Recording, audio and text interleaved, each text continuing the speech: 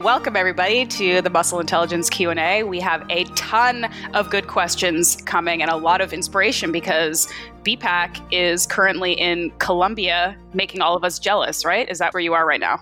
Yes, I'm in Colombia. I'm in Medellin. I'm not here to make anybody jealous. I'm here to plan. Yeah, well, that's just the bonus. I'm here to plan my life for 2020, get a lot of work done. I'm literally in hermit mode. I'm doing some masterminding. I'm doing some business meetings, and I'm also writing my course content for 2020, at least as much as I can in 3 weeks. There's a lot to do. It turns out that I have a lot of business management stuff as well. So I've been telling people this for a while, but I'm launching coaching. I'm launching mentorship kind of at the same time. So mentorship will be probably a very, very small group, like 10 to 12 people, and business mentorship, right? Like helping you build a brand, helping you make more money. So some really, really committed coaches who are, obviously looking for fitness education, but most importantly, how to grow a business. And I'm going to run that personally. And then we'll have the physique coaching, which we have always had. I'm just going to scale it. And we have this platform that's being built, and there's so much management that goes into that. It's obscene. And we're supposed to be ready for October 1st, and now we're into December, and it's still not ready, at least not to my standards. So we're just pushing it. And now we're hopefully shooting for January 1st. But all these things are just time and management, and I need to expand my team. I'm just, as you know, Ash, very slow to hire. After many years of being in business, it's very easy to hire quick and make a mistake. So I'm just looking for great people who are very organized, very integrative with taking all this amazing ideas and amazing information we have and turning it into easy to consume online courses, online products, and et cetera, et cetera. So my needs are extensive, but again, I'm not in any rush. So that's a lot of stuff to work on in 3 weeks in Colombia. Well, so literally I'm up at 4. Well, today I was up at 5:30, but normally it's 4:30 and just hammering away until, maybe 7 at night, and we'll go to dinner at 7 at night. And it's long, and I'm getting my workouts in. I'm getting some walks in kind of intermittently, but it's literally like sit in a cafe until my ass is too sore to sit there, and then go for a half an hour walk, and then go to the next cafe. So it's and there's some workspaces. People underestimate how important it is to hire people. I think it's not necessarily even that they underestimate it, but it's when you're thinking about building your own brand and your own business, people often are, obviously very focused on what they're capable of doing and what they're going to produce and what they're going to put out into the world. But having the right people around you is like everything. People don't realize how much work it takes to find the right people, to train the right people, to just get the people who are sort of have the same vision as you. Like that's an incredible amount of work. Right. And so my mission and vision for 2020 is literally, making money is inevitable when you have your heart in the right place. So my vision for 2020 is to connect with people who want to make an impact, and we'll make so much more money, right? And that's the objective is, not focusing on the money, just focusing on how can we help more people. You guys hear me talk about that stuff a lot. But, one thing we might as well talk about since we're on that topic, Ash, is like anyone out there who's got a fitness business or who wants to create a fitness business, whether that be in person or online, there's a certain number of things you need to be able to do, right? And you build this amazing fitness skill set, which I've done for 20 years. And then you have to then transfer it into understanding business and how to grow it and how to acquire attention and how to acquire leads and then how to convert them into sales. And there's a lot that goes into that, right? I've been doing it since 2011. So I've made a lot of mistakes. I've learned a lot of great things. I've met a lot of great people. So there's obviously, the facets of business and, looking for people to help with lead acquisition, looking for people to help with branding, looking for people to help with design, looking for people to help with content creation and video production, and then funnel creation, and then copywriting for emails. And it's extensive. There's a lot of facets that go into that. And then for me, it's so specific to the content that I teach. Like the person needs to be competent in the content and competent in the skill set of, whatever they're trying to do for me, whether it be building a funnel or helping me with whatever, lead acquisition or management of systems. Like there's a lot that goes into it. So that's the kind of stuff that I'm going to help a small number of entrepreneurs with, connect them with my network and help them just, scale from wherever they are to where they want to be. And it's always a graduated ascension of the ladder. It's not overnight. But, that's kind of the plan, is to do 6 and 12-month mentorships. And some of it will be very focused on business and some will be very focused on fitness, because obviously to get better result in sales and fitness, you have to be really good at what you do. So not only do you have to be the best in the world at what you do or very good at what you do, you have to then be able to get someone's attention with marketing and with social media. And social media is such a blessing to people who want to be successful in business, and just learning how to kind of leverage that to your best advantage. Is this something that you do every year, like some of these kind of concentrated, go somewhere and do this work, sort of like a Rocky prep, but for business? Yeah, I usually do a week. So this year I'm doing 3 weeks because I have so much more on my plate. I just need to get it organized. So again, these 3 courses that I'm building, it's a lot because not only do you have to research and document, you have to create, you have to organize the thoughts, and it's kind of this extensive process, So there's that. And then on top of it, you're stacking all these other things like managing the creation of this coaching platform, and then managing the creation of new products, and making sure you're getting your client check-ins done. And there's a lot. So it's kind of extensive. And my biggest bottleneck right now, honestly, is just having a good personal assistant there to do the things that I shouldn't be doing. I actually like doing some of the things like the booking of my flights and my travel. We talked about this I need that person, and I just am kind of selective with who I spend my time with, as you know. So work in progress. But yeah, I usually do it every year. And so I'm going through a goal setting process. So I have a process that I've perfected over the last few years, but I constantly try to perfect. And so doing that, and that's actually going to be available this year for the first time to everyone who signs up for our physique coaching, because I think it's so important that you set physique goals, life goals, relationship goals. So that's going to be available within the coaching platform as well. So I go through that and I reflect on the year and see what I've accomplished, because I think that's a huge piece. So there's basically 3 pieces. There's the big picture. So your 25-year plan, what's your legacy? If I were to die in 25 years, how do I want to be known? Who's going to talk about me at my funeral? What are they going to say? Getting really clear on that is powerful. And then, setting 12-month goals, and then setting 3-month goals, or 3-month action plans, maybe more accurately. And then reflecting on the past year, just so you can celebrate, right? Because sometimes it's hard to acknowledge how far we've come. And one thing I do, if anyone's an entrepreneur, you get this. You probably get it, Ash. On my computer and on my phone, I have notes, and those are obviously synced. And so I make endless notes, whether I'm learning, if I'm reading, every book I've read has notes within the notes section. Every course I take, every time I have a conversation on a podcast, there's pages and pages of notes. So at the end of the year, which is this time, I go through all those notes and I organize them into files, but I also delete the ones that I've kind of taken action on. And going through them is important because it allows me to, one, get rid of all the kind of old stuff that's occupying space in my computer and in my brain, but also to just kind of celebrate. Oh, wow. I have all my to-do lists from every month. I create a new to-do list or kind of an action item list. And I look at all of those and I reflect and I go, wow, I've done so much this year, right? And sometimes it doesn't always show in the balance sheet. It doesn't always show in the bank account, right?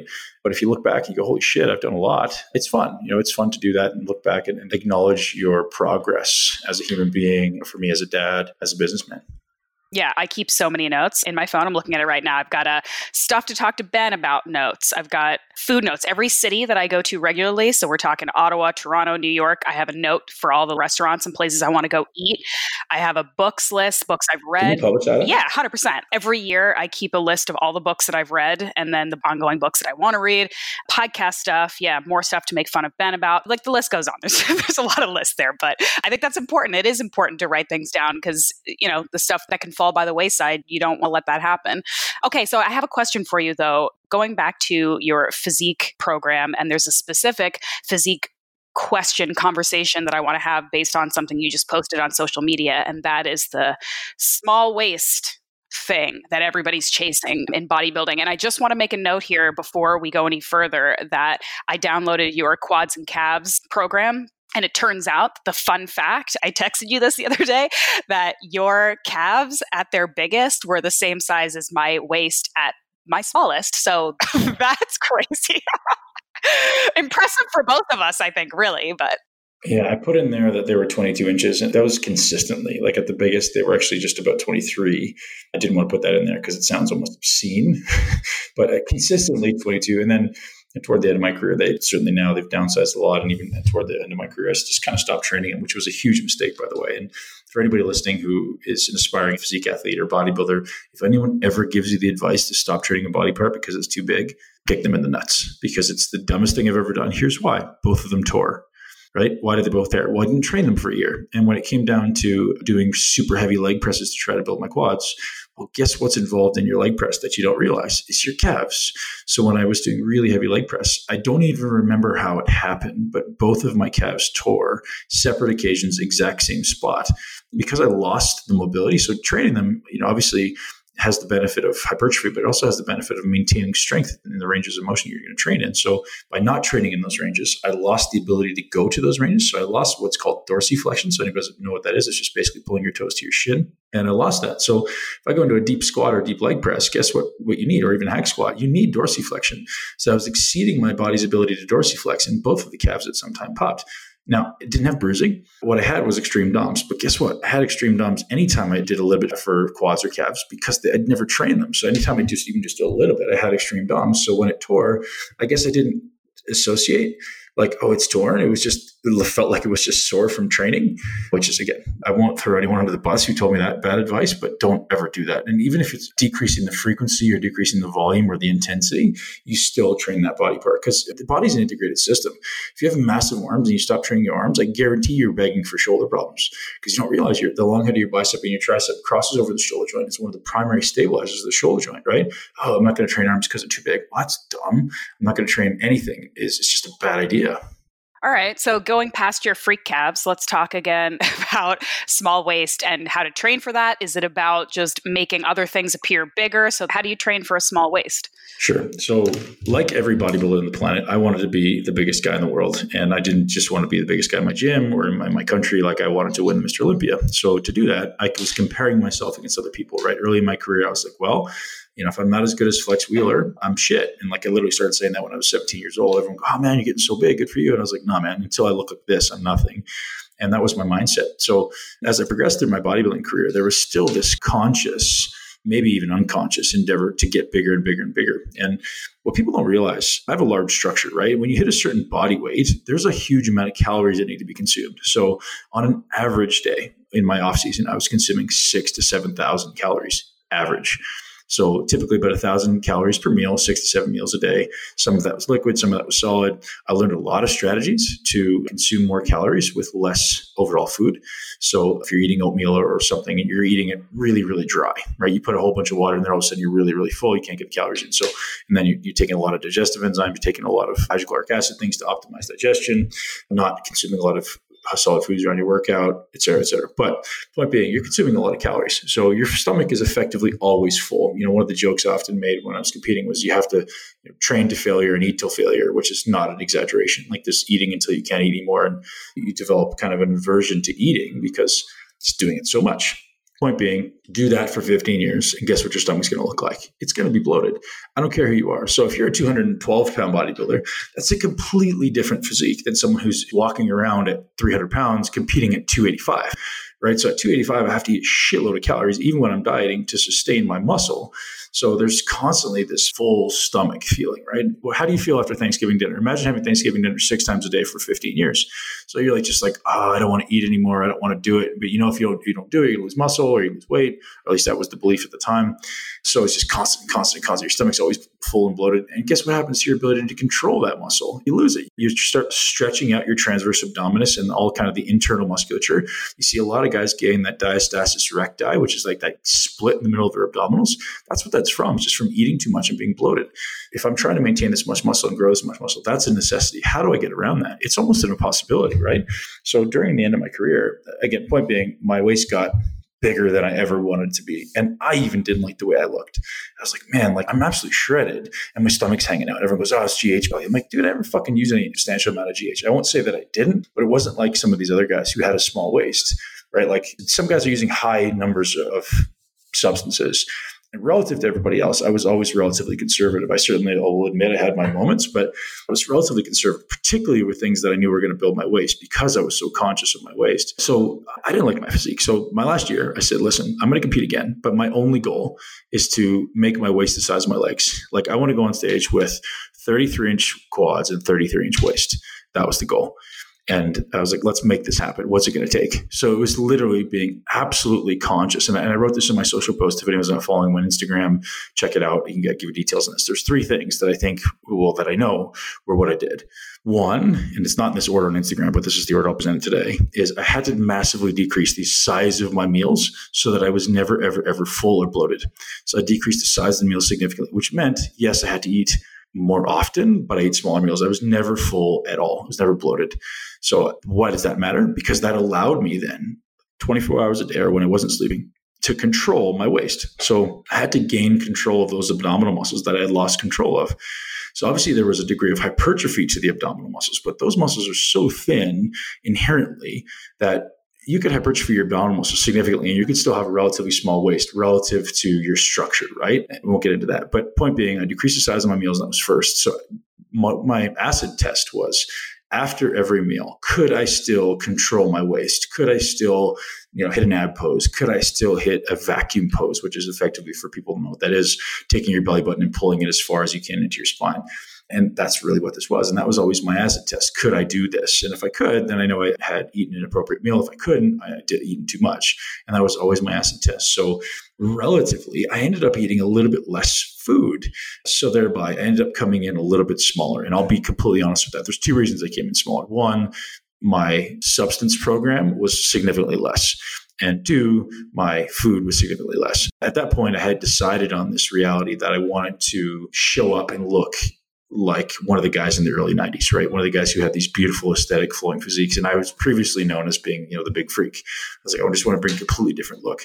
So meal control, size of your meals, that's huge. It's for bodybuilders, less for physique and bikini athletes, but still a thing. And the other two would be most relevant to everybody across the board. You have to gain control of your breathing. Most people in general breathe in their chest because they have a stressed breathing pattern, right? They breathe into the upper chest and it's very panicky almost. It's never really into the belly, into the diaphragm. And most athletes in the physique world think, I can't breathe into my stomach. It's going to show on stage. Absolutely incorrect. By breathing into your stomach, into your diaphragm, breathing down. So when you inhale, your diaphragm expands down into your pelvic floor. When you exhale, it expands up, up and like kind of into the rib cage. Is so vital to your physiology and your ability to produce stability at your trunk and spine that if you don't do it, those muscles by definition have to hypertrophy, right? So let's say I have a 400-pound squat on my back, Ash, and I don't have that intra-abdominal pressure from the diaphragm expanding down into the pelvic floor. Well, what then is going to cause stability at my structure? It's my abdominals, right? So we don't have that kind of Valsalva internal pressure created from the diaphragm expanding down into the pelvic floor. So now my abdominals have to work harder. Oh, that's interesting. So guess what happens when those muscles work harder? They're going to hypertrophy because your body's literally going to be bent in half when you're squatting and deadlifting because you don't have the diaphragm down there to expand out into your abdominal wall. So now those muscles are going to work harder and grow. And that happens in so many bodybuilders. Second reason, if we're breathing down there, if we're expanding the diaphragm into our pelvic floor and exhaling and letting it to come way up, we're gaining control, conscious control of those muscles. So why does that matter? Well, when I'm on stage, my waist could have been just as big as it was in the past, but what it wasn't was ever hanging out, right? So even if I wasn't able to reduce my waist, which I did, but if I wasn't, I still had exponentially greater control of my ability to show it. Like I could have held a vacuum and still, like not like I could, but I could still do it probably for a minute. Maybe 5 minutes without having to ever let it go. Well, how do you do that? Well, I can do it and not hold my breath, right? So now I have this waist that looks exponentially smaller and still while breathing. Obviously, when you're holding a vacuum, you're not breathing into your diaphragm, but that's a skill that I learned by being able to contract and expand the diaphragm. Remembering the diaphragm's a muscle, right? So that muscle needs to expand when you breathe in. It needs to contract. Actually, I think that's backwards, but it needs to relax when you exhale, right? So once I gain control of that consciously, now I can do that anytime. And now I've shrunken the waist, and now I can learn to control the abdominals all around. There's no more bloating. There's abdominal control, and there's tons of practice. And those are kind of my 3 points. So it's portion control, it's breathing, and it's practice. Like you actually give a shit, right? Most people say, I can't make a waist smaller. Well, how many times a day are you practicing vacuums? How many times a day are you posing? How many times a day are you doing conscious deep breathing? And most people's answer is 0.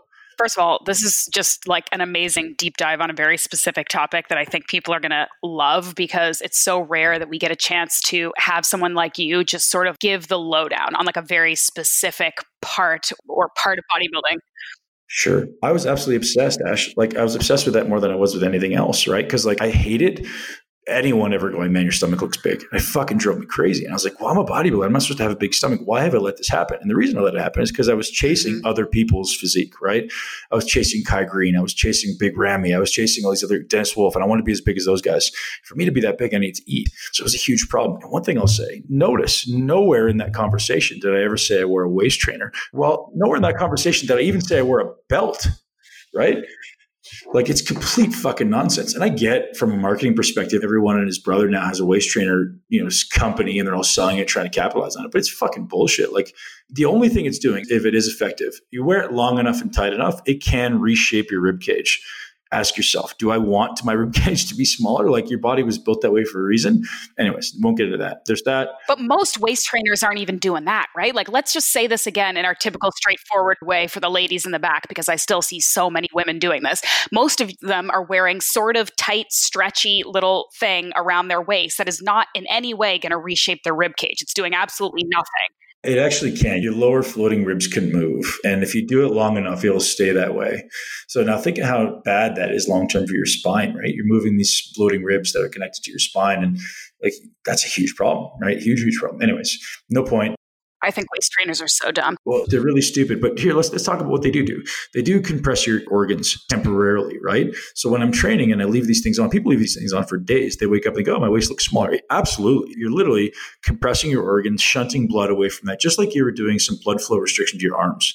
You're kind of restricting everything in there. The blood flow gets taken away from that area and sent to other places. So of course, while you're wearing a squeam or a waist trainer for 12 to 24 hours or any amount of time, it's going to shunt blood away from that area. So that's going to cause temporary changes. But as far as long-term changes, the only way to do it is to change your ability to control or atrophy those muscles. And maybe waist trainers could potentially atrophy muscles, but I don't think anybody wants to atrophy their muscles, because I've probably met like 3 humans in my life who actually have a significantly hypertrophied abdominal wall. Like, some top bodybuilders do, but that's because their breathing is poor, right? Did that make sense when I explained why the diaphragm is so important in trunk stability?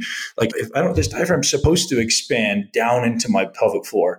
And most people don't do that. They have such shallow breath patterns that they never always breathe up in the chest. And now their abdominals, particularly, the rectus abdominis and external obliques, are asked to do exponentially more work when it comes to spinal loading. When I go into a squat or a deadlift, or really any exercise, I don't have that internal pressure that's supposed to be the primary stabilizer of my trunk and spine. So now my body has to exponentially increase the firing rate of the muscles.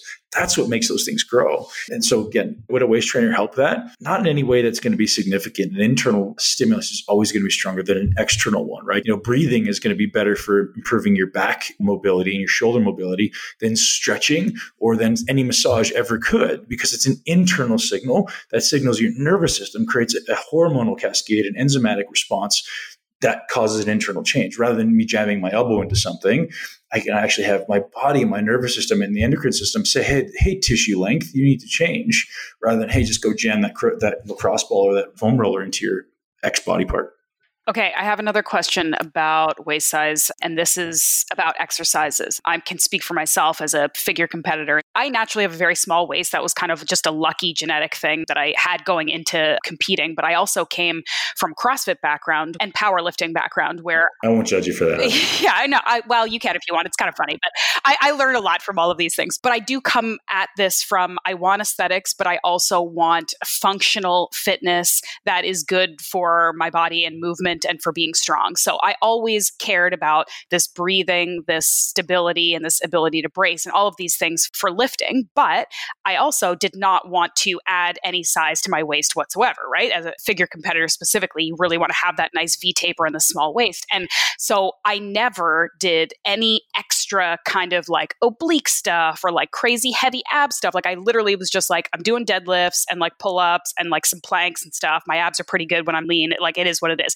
But are there exercises that you can do, like core strength exercises, that are going to help tighten that area? And conversely, like, if you look at a lot of CrossFitters, especially, and this isn't a judgment call, it's a sport specific kind of body type. A lot of these CrossFitters have big, thick, muscular, wide trunks and midsections. And you got to believe that it's from like these crazy, heavy, high volume, high weight cleans and deadlifts and all this stuff that they're doing. So are there exercises that you could be doing that you think is just strengthening your abs and making you stronger, but is actually widening your midsection as well? So have you ever done I'm going to guess the answer is no, but I'm asking anyways. Have you ever done a cadaver core sash? That's an awesome question. And no, I haven't, but I'll add it to my 2020 list of goals. Yeah, well, we'll do it together. So if you look at the actual thickness of the abdominal wall in a really well muscular person, so like me during my peak, the thickness of the rectus abdominis may have been half an inch. So maybe wouldn't be 3/4 of an inch, less than 3/4 of an inch. My greatest level of hypertrophy, the thickness of my abdominal wall, was probably 3/4, half an inch to 3/4 of an inch, somewhere in that realm. So to add any amount of hypertrophy to that is going to be so insignificant to the actual circumference of your waist that it wouldn't be noticeable. The only way I would suggest you could add it is if it was significantly intentional loading. If I was a strongman, if I was a powerlifter, I'd want to make my trunk like a fire hydrant. So I'd be doing things like really, really heavy loaded side bends and things like really, really heavy loaded anti-extension type exercises. But it would have to be so heavy, so frequent, and so hard, Ash, that no human being, no professional bodybuilder, no physique athlete does it anywhere near that. So if my rectus abdominis was 3/4 of an inch, say just arbitrary 3/4 of an inch, in order to see a significant change, I'm going to have to double that as far as the actual size of my waist, right? So let's say I had 3/4 of an inch to my waist of actual hypertrophy. Well, how much is that going to take away from my appearance? 3/4 of an inch. It's nothing, right? It's so insignificant. And you probably had, I don't know, certainly less than maybe 1/4 of an inch of abdominal thickness, maybe a little bit more than that, but not very much. So it's so insignificant that people are confused as to what contribution it's actually making. It has very little, I won't say nothing, but very little to do with the size of your waist, like the actual hypertrophy of those muscles. So what I would suggest people do train those muscles, because they're the limiting factor in your ability to produce force everywhere. So what you want to do, where hypertrophy will typically happen, is where movement happens, right? So let's say I'm doing a deadlift, and we've all seen people who kind of round their back at a particular spot in their spine on a deadlift. That particular segment of the spine, the muscles that surround it are going to hypertrophy most.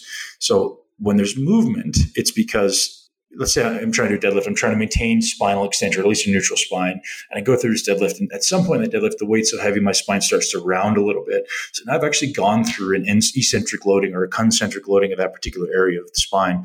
That's where it's going to hypertrophy. So that's what's going to happen with your waist if you're doing squats or deadlifts or something. If there's a particular aspect of your waist that tends to cave, to break because it's the weakness, that will be the point that would be tending to hypertrophy more. So point being, if we create stability at all lengths of this contractile range, so lengthened, mid-range, shortened contractions of all the abdominal muscles, and they're relatively equally balanced in their ability to maintain spinal extension or prevent spinal extension, the likelihood of hypertrophying it is effectively zero, like at any significant amount, unless you're really, really consciously trying to do it. Like I'm talking leg day type training to try to do it, right? Like how do you build your legs, Ash? Is it easy? Like if you do like a few, 6 to 10 sets, moderate weight, is it going to build it? No, but it could certainly make it more dense potentially, right? So it's not going to add a significant amount of hypertrophy. Anyways, that's a long kind of tangent to talk about that. No, I think this is super, super cool. And we haven't really covered this stuff before, so I really appreciate it. One last ab question. You talked about ab separation, right? That occurs with a lot of these bigger bodybuilders. Yeah. And like women, of course, know it more commonly from pregnancy, right? It's a thing that happens to a lot of women because they're getting big bellies too for other reasons. But what are some ways that you personally, or that you know in the bodybuilding world, that bodybuilders can work to fix that problem while still being big and still lifting and still working hard?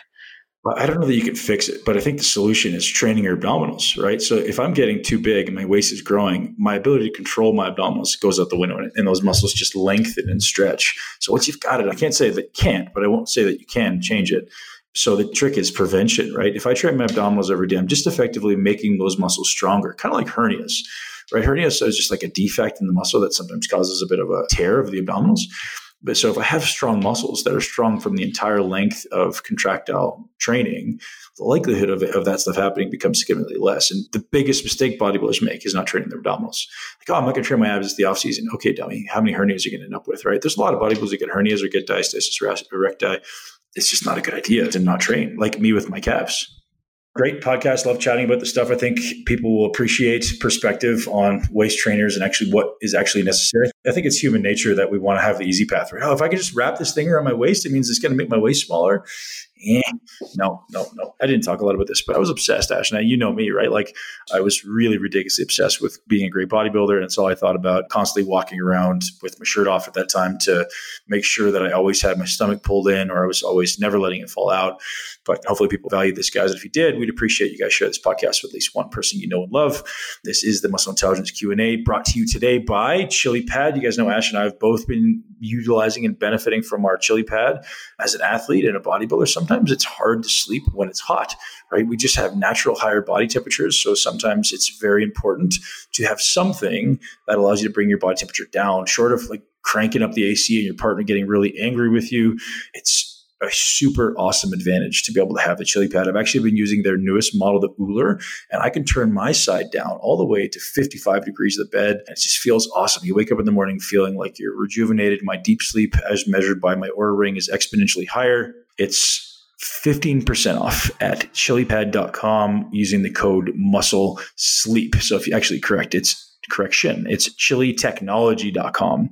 Sorry, not ChiliPad. So it's chilitechnology.com/muscle-intelligence. If you guys want to check that out. And that's spelled ChilitEchnology, technology, chilitechnology.com/muscle-intelligence. And you can use the code MUSCLESLEEP, which will get you all the way up to $225 off. I hope you guys love it. And I hope you share it with at least one person you know and love.